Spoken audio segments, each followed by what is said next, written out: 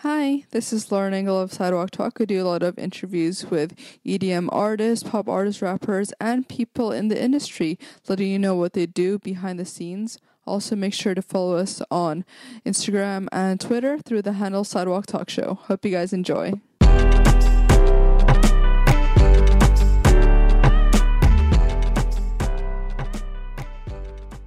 Hi, today I'm here with Lil Texas. What up? So I heard your song, it's Bend Over, right? Yes. Okay, I heard that song That's an old one. 4 years ago. This guy did it, showed it to me. That song, I was like, holy crap, and I played it so many times on repeat. That's so sick. This is just like 4 years later. This is so funny. That's crazy. Yeah, that was like one of my first, when I started getting like more into club music, that was like one of my first tunes that I did. Mm-hmm. And I had the guitar samples in that one. Yeah. So you were born in Dallas, or? Yeah, I was. In 1989. Mm-hmm. Pisces. Shout out all the Pisces out there. It's the best sign, water sign. So your parents were born there as well, or? No, my dad is from Chicago and my mom is from Arkansas. Oh. But they met, in like Colorado on a like ski trip or something. Yeah. But yeah, I grew up in Dallas. What made them move out there? Work. Yeah. They were both working. There's a lot of like corporate stuff going on in Dallas. What did they do? My mom worked in corporate affairs and public relations, and my dad had a printing company. Oh. Owned a printing company, yeah. Yeah. And back then you were really into like skating, right? Yeah, I was like, that was my first sort of like heavy passion and like maybe addiction. All I did was skateboard. That was just like my thing. How old were you back then? Let's see, I think I was probably, first I was like an aggressive inline rollerblader. Like I was like the like epitome of 90s. So like I was listening to Korn, Limp Bizkit, Slipknot, Beastie Boys and shit like that. Big new metal kid. Had like the fucking spiky hair with blonde tips. The like metal ball chain, you know, like the chain with like the metal balls. Like I had that going, and Jinkos. Like, and my parents like really didn't want me to like buy Jinkos back then. They were like, "Why do you want these giant pants?" I was like, "'Cause they're cool." And so like I would go to the skate park and I would like inline rollerblade because it was like cool then, like aggressive inline. And so, anyways, that was like my first thing. And then I ended up getting into skateboarding because aggressive inline rollerblading wasn't cool. Were your parents creative? No, I mean, in their own right, I'm sure they are. Yeah. But no, not really. I was kind of the first person to like find, some passion in that creative realm. Where do you think you got it from then? I think there's a little bit in my family. Like I have an uncle who's really into music, but I've always just really been into music. It's just always spoken to me on like a deep level. And even back then, I remember hearing those bands and, although it's very aggressive and stuff, it just really like spoke to me. And I think that it's interesting that music has the power to like shape a person, not only just in their taste, that it's like I'm going to start wearing all these clothes, I'm going to start doing all this stuff. This is my like identity. And like so much identity I think is created through music as opposed to a lot of the other forms of art and stuff. I think there's a lot of power to those too, but music seems to like have much more power to shape a person's identity. Yeah. From fashion to like personality to. Were you in bands and stuff? Yeah, I was. I had a punk band. Was it called The Corruption or something? Yeah. How do you know that? This is like This is gonna be like Nardwuar. You're gonna give me gifts. Oh my God. Yes, I was in a band called The Corruption, and I was the singer, and I feel like we covered like Michael Jackson songs and like, but did it in like a street punk. Like we were really into like punkcore records and shit like that. So like the Havoc and like bands like that. I don't even know anymore. Lower Class Brats, I guess. They were like droogies. I don't know. I was in 8th grade, but so we started there, and then I like kind of got more into like being good at my instrument. I played bass, and I got much more into like the technical aspects. So I started getting into like funk, R&B. Was that your friend showing you, or? Yeah, I had like a good friend of mine who kind of like really pushed me in that realm. He went to an art school, and he kind of showed me like, hey, there's all this like really you know, high level technical music and like these players that really know their instruments super well, and like it just sounds really cool, and you can be better at other styles if you get good at these certain styles. Right. Pick up like vocab. And so yeah, I started getting into that stuff and like kind of was into like jam bands and like was really into like Medeski, Martin and Wood. And the bands that implemented like jazz and classical stuff, and so that kind of was my high school experience, was like getting really good at playing bass and playing upright bass too. Right. And then it kind of like shifted into my like jazz passion. You know. Did you like school at all? I actually did. Yeah? I was really good at school. Oh, wow.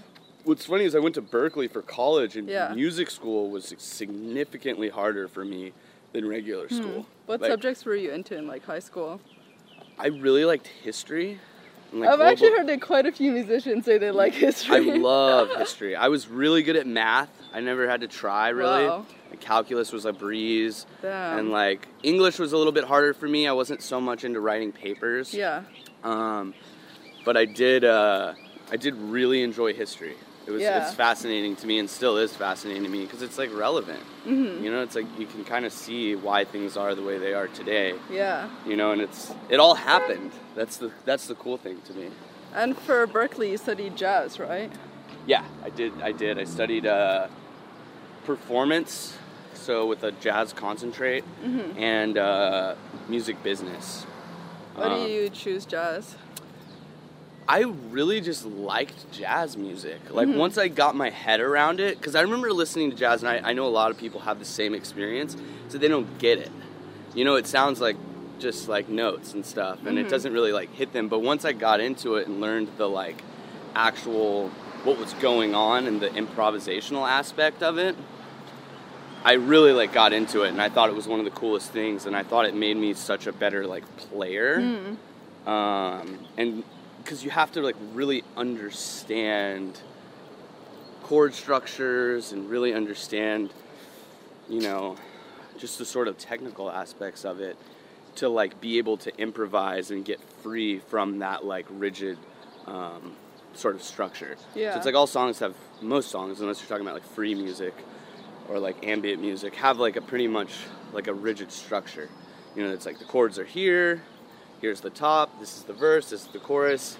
And so it allowed me to like pick up on that stuff like really, really quick. It's like, oh, that's just the, you know, G major 7 chord. Okay, cool. Yeah. I know exactly everything I can do within this style and that style on that chord. So that was kind of where I got, and I just really like to improv, and I was good at it. So. Yeah, but like back then you were still making kind of like, was it twerk music or? No, this is before that. Oh, okay. So that was like 2007 to like 2010, and even in 2011 sort of was when I was doing bass like really heavy. Oh. And so I was playing in like a wedding band too, which was crazy, like a high-end wedding band on the East Coast. Wow. Yeah, we had like monitors that would play tracks, and we all had headphones. Wow, that's so legit. Yeah, it was crazy. Damn. So like we play like Rihanna, and like there'd be like a big ass kick drum and snare and shit, you know, like a big room house track, and then we would be playing the song over that. Damn. And like sort of doubling everything to make it sound bigger. So we traveled around the East Coast and did that, and even went to like Texas and some other states around California. Yeah. And then how did you meet like Arnold and MOD and everyone? We all went to school together. Yeah. Yeah. Was it like classes or like school projects? I don't think we ever had any classes because we were all a year apart. So I met young Satan, Trevor, because we used to party together. I think that was how I met them. They were like, one summer I stayed in Boston, and I ended up like seeing them on the way to class, and like they were smoking cigarettes or something, or like, I don't know. And we all just like realized that we all wanted to like party together, and like we had mutual friends. And so these mutual friends kind of introduced us to each other, and then we kind of like clicked up. And so like me, young Satan, and Rewrote, Peter, sort of initially became friends. And that was like how it sort of started. Us three were friends. And then another friend of mine, Alex, introduced me to Arnold. He was like, hey, you should meet this guy, Joe. And so I met Joe. And then Colby, CZ, came a year later. Like, we had all known each other for a little bit. And then CZ came a year later because he was the young one. And he was a freshman. and he went to the same school or something as in Florida as my roommate. So my roommate was like, hey, this kid just came to Berkeley. You guys both like Lil B. Like, you guys should hang out. Like, deadass, that's how it happened. She was like, you guys both like Lil B. I was like, sounds like my kind of guy. Like, let's go. Bring him over. And so we ended up really hitting it off, and like we would all smoke and like make music. And I think we were all just really hungry to like kind of do something in the electronic realm, and we sort of were like seeing, this is 2011 I think, or maybe 2012, that SoundCloud and Twitter, there was a lot of like power to those two platforms, and it was sort of untapped in the DJ community. Right. And so we were like, hey, let's like, you know, make a mixtape or something, because we were all listening to like rap, and at least I was, and I was like, you know, this like free mixtape format that like rappers are doing seems to be like really working for them. So it's like, what if we made a mixtape that was like sort of branded like a rap album, and we're like a boy band, but we're DJs, and we'll all put our own tracks, and we'll all have our own flavor, and everybody can kind of pick from that, and like, you know, some person's gonna like this more than they're gonna like that, and you know, there's a variety of styles on it, and it worked, and so we got like blogs and stuff. That was really like not so much in the Northeastern, because I actually went to Northeastern, so I literally was just like across the road from you. No way. But like I didn't even know. I think that's probably like how I found your music, because it's like so close. But then like I didn't really see that much like DJ scene, so you're probably like one of the early ones. Yeah, then. I think that if I look back at it, you know, like we probably were on the like early side of the trap boom. Yeah. You know, because we definitely like, I saw guys like Hudson Mohawk and like dudes like that kind of like shouting out like Dirty South music, you know. They're like, we like Dirty South rap, and I was like, me too, you know, I'm from the South, like I love that shit, like rolling hi-hats and the stuff that we know is like trap today. Which was trap back then. You know, I was like, I'm really into trap rap, and so we called our music Future Trap, because we were like, we're gonna take these drums but put it over different music, and anyways, it became trap. Yeah. You guys had some like crazy parties, right? Like there was like an apartment that you got like kind of for free. Like the guy was like paying you, and was never there. You really did your research. That's crazy. Peter and Trevor lived in this place called 308. Infamous 308. So if the MOD guys are watching, which I hope you are, they'll laugh at this part. They'll be like, they'll shudder, they'll go, oh, and then laugh. Because 308 was this apartment, and we used to throw these parties, and we would let everybody, like, smoke cigs inside. Which is ridiculous, like, for a party in Boston. So we'd pack out this room, and we'd all DJ. And it was really, like, kind of open format, and we would just play whatever we wanted, but we were so loose with the rules in the party and just invited everybody that, like, everybody just stayed in the room. So everybody would just, nobody would go outside to smoke. And so everybody was in this room, and we ended up getting evicted because the parties got too out of hand. People broke, like, one guy broke his head through the wall. Holy crap. It was nuts. It was good, but it was like, crazy. It was a platform, and the Emerson girls, it was Emerson. Yeah, Emerson. We linked up with these Emerson girls, and they, like, helped us out. They're like, hey, will you DJ our parties? Hey, like, da-da-da-da, we'll bring a bunch of people over. And we kind of, like, reached out of the Berkeley community. Because Berkeley is just a bunch of, like, it's all pretentious musicians. And, like, I get it. Bless them, you know? It's all good. Because I'm the same way, kind of. But, you know, that, like, outside sort of influence, like, really helped us back then. And then fun. What happened after college?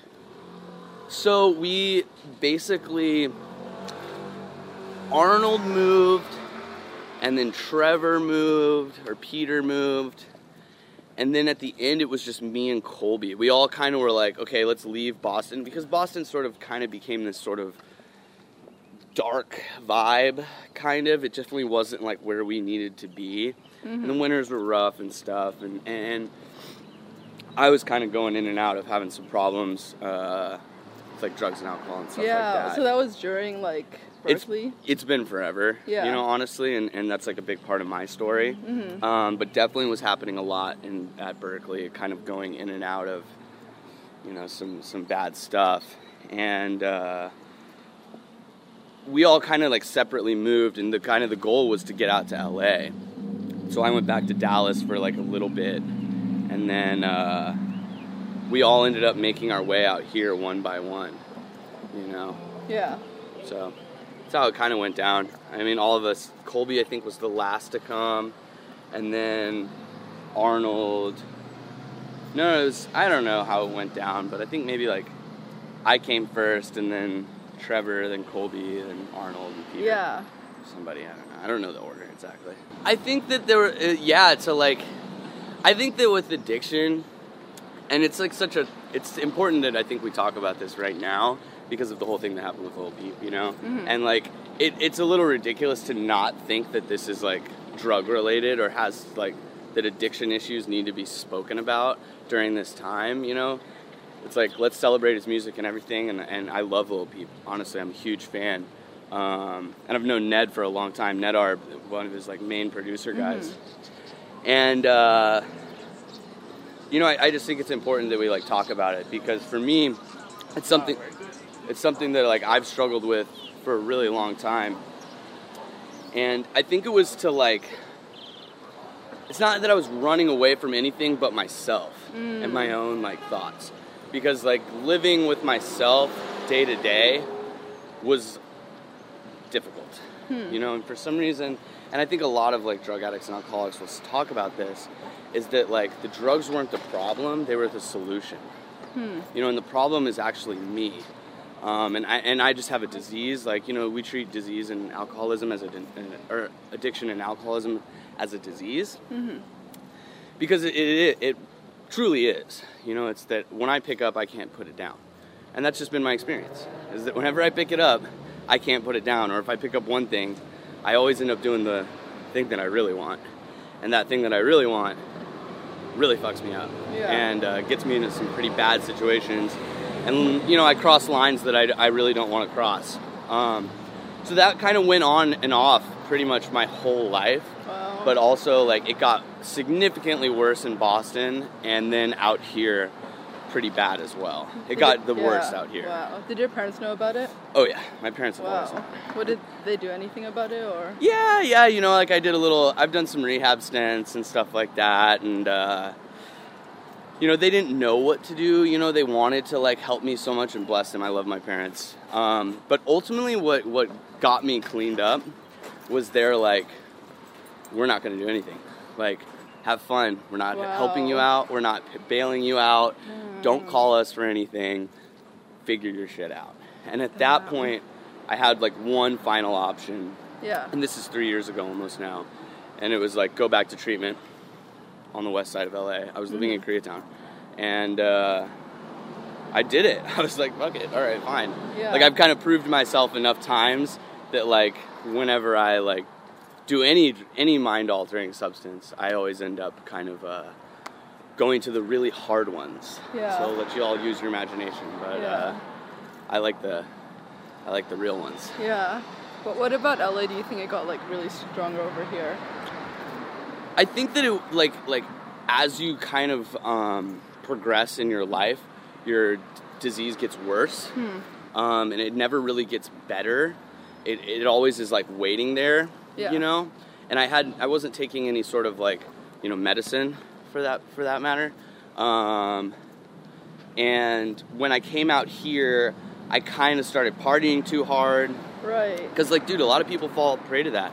You know, they come out here with big hopes and dreams, and they do well for a little bit, and they make connections and all this stuff, but then they just start partying too much. You know, and this city will fucking eat you up. Like, it's, like, totally acceptable to, like, do cocaine every night in LA. You know, and, like, I've seen that time and time again. People move here and just do too much blow, just party every single night, you know, drink too much. And for me, that was, like, kind of the beginning of it. And like I said before, it started there.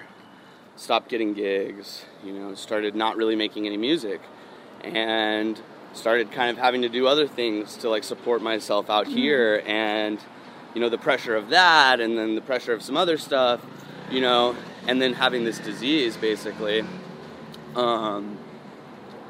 Eventually all of that culminated into, like, a certain thing crossing my path, and a certain substance, and that certain thing, you know, just, like, took me down like no other thing had. and ultimately like led me to get sober. Oh, you know? wow. Yeah. So it's pretty fucking gnarly. Yeah, and now it's just been crazy for you. Like, after that, like, you've just been on the uphill just so fast. Yeah, it's funny because it's like, oh, that's what I needed to do. It's like I just needed to clean up and like help other people and kind of like talk to other people, you know, struggling with the same thing. So if you're watching this and you're struggling, you can always hit me up. Like, always. Yeah. Because I had to talk to people who had been through this before, and it's crazy because there's a lot of people in the industry who are actually sober, which you'd never think, but they are. Yeah. And it's been a lot better since then. Yeah. So you did like a boiler room like before, right? Yeah, today, somebody tweeted today from the old MOD account Wow. about it. They were like, 5 years ago we did boiler room. And I did boiler room 5 years ago. I was a fucking kid, man. Yeah. And it was like a dream come true. Wow. And we were sort of like in the EDM realm, but like still kind of in this underground realm as well. Yeah. And it was cool, man. Yeah. It was cool. I played a lot of club music back then. I've always been a club fan. So, you know, you can go back and watch the boiler room. I'm playing a shit ton of like Jersey, a shit ton of club. Like, I was really into Fade to Mine back then. Yeah. So I was playing like Nguzu Nguzu tracks, and Yeah. there was some other stuff that was in that. Yeah. That was really crazy. And also went on tour with Floss, right? Like you. Yeah, I did. I did back then. Yeah, that was cool. That was really good. That was like at the kind of beginning of your career, right? Or Yeah, it was like 2013. Wow. Underground Nights. I did the like last leg on the West Coast with them, and it was a fucking dream come true. Yeah. You know? And shout out those dudes. Got to play with Yemi too, actually, recently. Oh, damn. Which was cool. Just kind of like weird full circle thing. You know, it was like, whoa, 4 years later. How do you think your music has changed from the early songs you put out? I've definitely gotten like more EDM lately. Yeah? Yeah, and that's been like funny because like generally I feel people kind of get away from that maybe, Yeah. or like I don't know. Like the older I've gotten, the more I've just kind of been like into that, and I've always been into that. Like, God, I was talking to like Hood Boy or something the other night, and he was like, it was really funny because he's like, yeah, you know, I'm like super EDM dude. Like I'm like a shameless like rhythm fan, you know. And he was like, but haven't you always been? And I was like, yeah. You know, like so like I love it all personally, and I really like being in the big room, and I love like that style of music, and so I've kind of taken Little Texas in that direction, and it's just kind of where I'm at right now. You know, I'm like, you know, working with Twonk Records really heavily, going on tour with Brills, and that's been a blessing, you know. Love that dude, shout out Brills. Yeah. And the whole Twonk team, Eliminate, Hydraulics, you know, those are my boys, Travis Piper. Yeah. Love all those guys, and that's been really cool. He's pushed me to kind of like develop my own sound and like take the foundations that I love. Like Bend Over was kind of sort of along those lines in a lot of ways, and I've kind of updated that sound, but I still have all the music shit in me. You know, my Trekkie Tracks EP was definitely very melodic and on a different flow than what this EP is going to be like. And why did it click to you to start your like a chef Instagram? Well, honestly, my friend, the guy who introduced me to Arnold, him and his girl have like a plant-based thing called Raja Bibi. So shout out Raja Bibi. There's a lot of shout outs today. They better all be watching this. Yeah, so if you're into like vegan stuff, plant-based meals, you know, go check them out. They're amazing. I'm more into like sauces and like heavy like protein style dishes. Yeah. And like French aesthetics and things like that, and Texas style food. But he showed me like kind of like gave me him and his girlfriend Christiana sort of like showed me how to food blog, like in a sort of like She did like a really artsy way, like the angles and everything. Yeah, I love exactly. it. They showed me like how to do it. They were like, here, you need to like go buy this thing and like, you know, start doing this, and so they kind of like were like my you know, whatever, they like showed me how to do it sort of, and like kind of bounced it off them, and I've wanted to do it for a long time. They mentor you. Yeah, like in a way, yeah. And so I ended up getting the little setup, and I just love cooking. Like I love it. It's creative, it's fun, it's a passion of mine, it's meditative, and then you get to eat it at the end, which is great. And you get to take cool pictures, and everybody interacts with it, and they're like, oh my god, you know. So I just wanted to like start that because my regular Instagram, whenever I post, like I'm kind of like weird and OCD about my like flow on my Instagram. Yeah. And so I was like, this like one random food picture is like throwing my whole flow off. And so I was like, well, I just need to like put it on a different Instagram. And then just like have both of those things going, and it's fun for me, so. I think it's so cute. Oh, thank you. It's good. I've got some really cool stuff planned for it, and like I eventually probably will get into some more tutorial type stuff. Damn. But right now it's mostly. I'm so excited for that. Yeah. That sounds awesome. How would you say you've grown as a person since when you started? Oh man, great question. When I started, it was so like I was naive, and I just knew I didn't want to do these things, and so we just kind of made whatever we wanted. And then you get all this pressure once things start happening for you, and I get this pressure to like do things, and like be a certain way, or I gotta release a banger, I gotta do this, all those kind of things. And to like, what I've found is as I've grown up and as I've like cleaned up too, I've really become aware of myself and become aware of what like I really want to do, and kind of the freedom that comes along with that. The freedom and the awareness of like who Sam is, and like what Little Texas is, and like what I can express through that, and maybe like how I want to take this other part of me and put it in somewhere else.